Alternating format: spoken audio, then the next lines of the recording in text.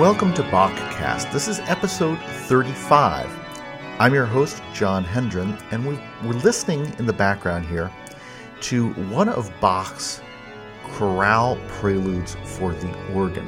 It happens to be BWV 661, Nun komm der Heiden Heiland.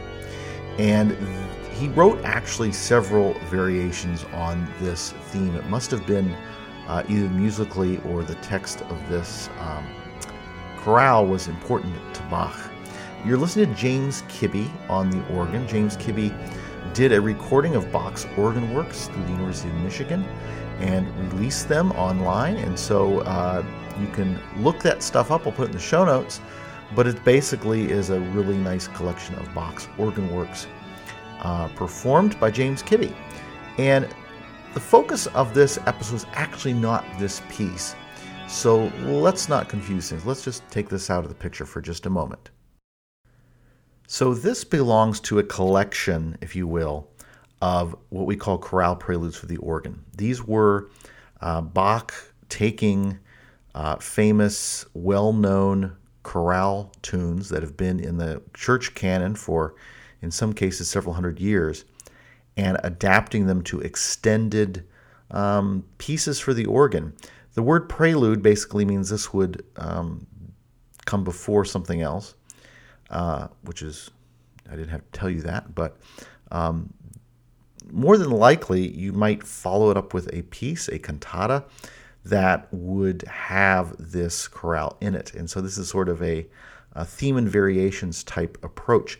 Bach used several different models to put these together, and in this one he's treating this this melody that's difficult to hear. In this one's actually written out as a fugue. And again, the translation of that is "Come now, Savior of the heathen." And he really likes this because he uses it multiple times. You also he bases cantatas on that text. So this was of personal interest to Bach.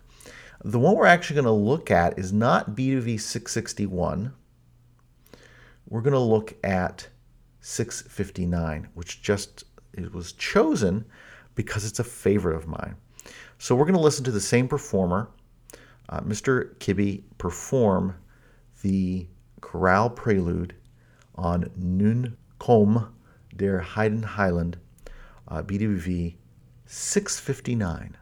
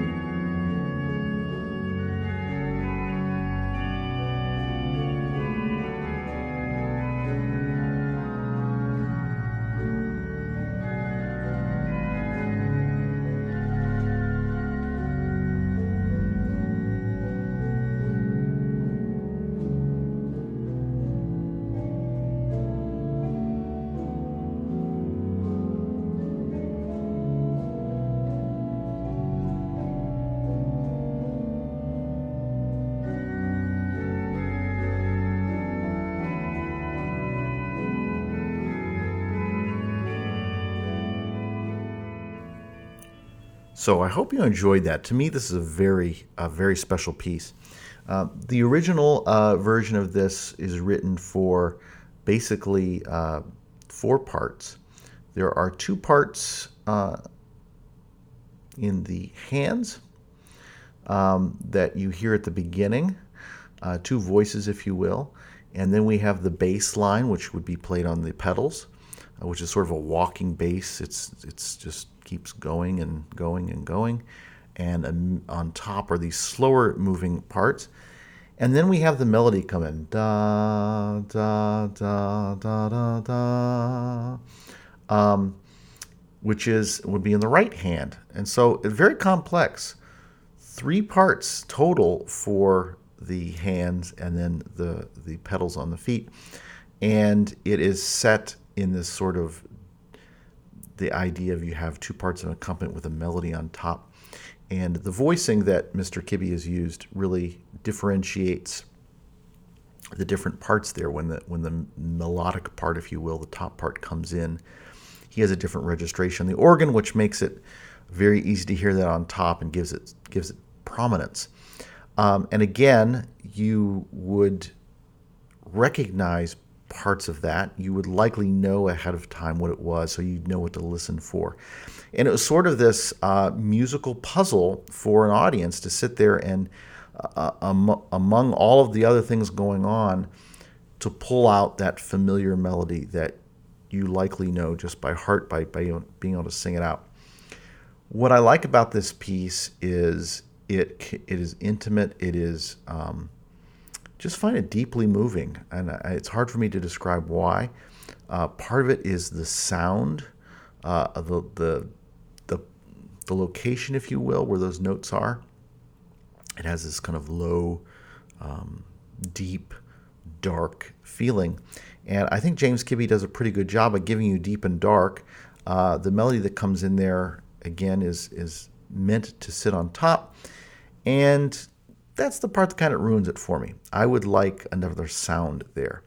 And so there we have a departure point, because even though this was originally in the context of a chorale prelude for organ, and again, I gave you another example of one of those to begin with, based on the same theme, they can sound very different. Some folks have made arrangements of this piece to exploit, I think, the texture that Bach is written for. An independent bass line, two inner voices that sort of are accompaniment, and then this idea that we have a melody part on top. And so the first one we're going to listen to is by an ensemble that I've really come to admire their release. This is not an early music or a historically informed ensemble, but nevertheless, I really like their treatment of this piece. And so before I tell you too much more about it, let's just give this a listen. The same piece, BWV 659.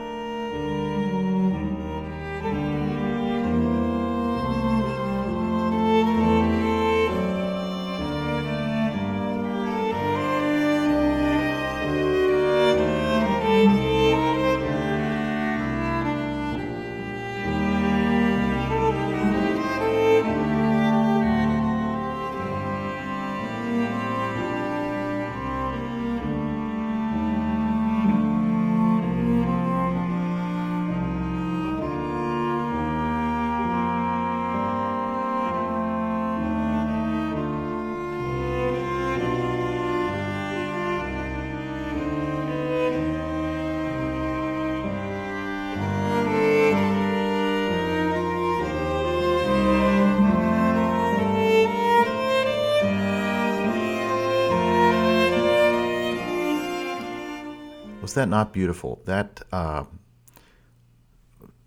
don't really need to mess it up by saying too many things about it. I just think it's was outstanding. That was Ensemble Contraste, if you want to give it the French accent. Ensemble Contraste.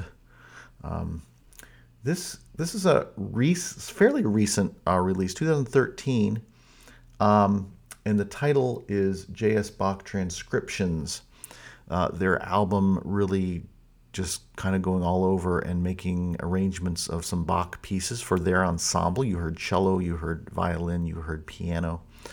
And I just think they did a really good job at adapting the writing for the instruments they have, violin being on top with the melody, and the piano being the one playing the bass that moves and filling in with the right hand as well. I think the treatment and the sensitivity to the music was very well done, and I can't really recommend this release enough. The arrangements are diverse, and there are several tracks in there that are just absolute favorites of mine, including this one. So check that one out. Johann Sebastian Bach Transcriptions, Ensemble Contraste, came out in 2013. I'll put it in the show notes. The next one I wanted to play for you is a version that I came across that is an arrangement. The arrangement here is a little different in that we took again, consider how many parts there were. 3 parts for the hands and a 4th part for the pedal. And this arrangement is for solo harpsichord. And this, I sort of came to find this album and this performer in strange ways. I had found another performance featuring violin works by another composer other than Bach, and this gentleman was the harpsichordist in that, and I said, I've never heard of this guy before. All of the performers seem to be young, new performers, and so that's how I came to know Jean-Luc Haut, who is a French keyboard player. You can find a couple recordings of his online in terms of videos. He participated in the big Bach keyboard, I would call it Bonanza, that's not what they called it in France, but at the Cité de la Musique, they basically had a festival of performing all of Bach's keyboard works, at least on the harpsichord, and he was one of the performers featured, along with some of my favorites that you've heard me talk about. So if you have not seen or search for that on YouTube, I would check it out. I don't know what the legality of it is, why it's on YouTube. You would think something like that, having been recorded, would be, people would pay for it, but that's the state of classical music now. We give it away for free. So check that out. This comes from an album entitled Image of Melancholy, which happens to be one of the tracks. Is a diverse set of composers. This is the only track on here, I believe, by Bach. And this is an arrangement for the harpsichord of Nun komm der Heiland, BWV 659.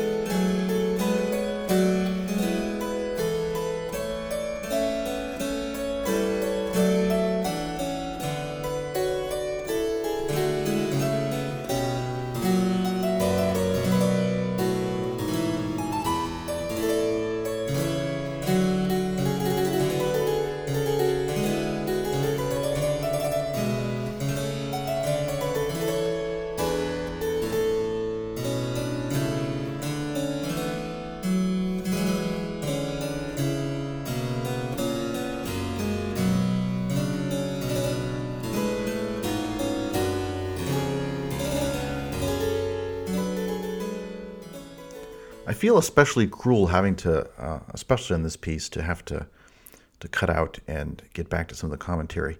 I really, again, it's a beautiful piece of music. It'd be hard to mess this one up with whatever way you want to arrange it. You lose a little bit of the clarity between the parts if that's important to you, and I think there's something to be said for that. Because I was spoiled and heard other versions of this first before this harpsichord version, I don't know what my brain is doing when I hear this. I would suspect it's doing something different now that I have a reference that's different than this, where my brain is kind of picking the individual parts apart. And now when I hear this, my brain has an easier time of separating. The instrument that Mr. Ho uses, I really think, is a beautiful harpsichord. It's not the richest, but again, where Bach wrote this in terms of the position and the key sits well with every arrangement. It has this lower place on the keyboard, which is just gives a richness to it, and then when that top voice comes in, even on the harpsichord, it's kind of easy to hear. What you miss, I think, is a little bit of the transparency in the inner parts, especially when you compare it to the one we just listened to previously, which had different instruments on a part. So that was another contender for me, as a really excellent interpretation of this, an arrangement, if you will. And what I really appreciate about the performance by Mr. Ho was that he did not just play it straight. He wasn't just reading. He actually is making it, in my ears, more idiomatic for the instrument it's being performed on. So he's adding some ornaments and things, especially at the beginning there, that kind of stand out. Like, wait a minute, I didn't hear that in the organ version. No, if you look at the score, you're not going to see that. Those are details he added to really say, hey, I'm on a harpsichord. I'm going to do on this instrument what makes sense and what's in the style. And to me, that makes a smart performance and one I can appreciate. The last version we're going to listen to is, as I normally do, I kind of like to save the best for last. This is yet another arrangement. This album features several different pieces that probably don't belong together, but why not? They filled up with some great stuff. So in addition to the opening track, which is BWV 659, we get the three Gamba sonatas, 1027, 28, and 1029 on this release, which probably tells you a little bit about who might be playing it. We get a trio for two keyboards and pedal, 528. We get another chorale prelude, 711, 583, and 649. So a diverse collection. This is performed by Bruno Coxet with Bertrand Cuillier, hope I pronounced that right, and Richard Myron. This came out in 2009 on the Alpha label. The title of the album is simply Chorales and Trios by J.S. Bach. And to me, this is the clear winner because it is just so delicious sounding. The texture, that deepness, and having multiple bass instruments take over the melody, it just has a richness to it. And what I think lends itself to that is the fact that we're hearing it with organ as part of the ensemble. So I hope you really enjoy this, because to me this is one of my, if I were to give you like a top 10 tracks, thinking computery, or if you want to think CDs, top 10 tracks of Bach, this would be one of them. When I heard this, it was just incredible, and it made me dive into learning more about the collection from which this came. And I wanted to be sure to feature it here on Bachcast because it's a special piece to me.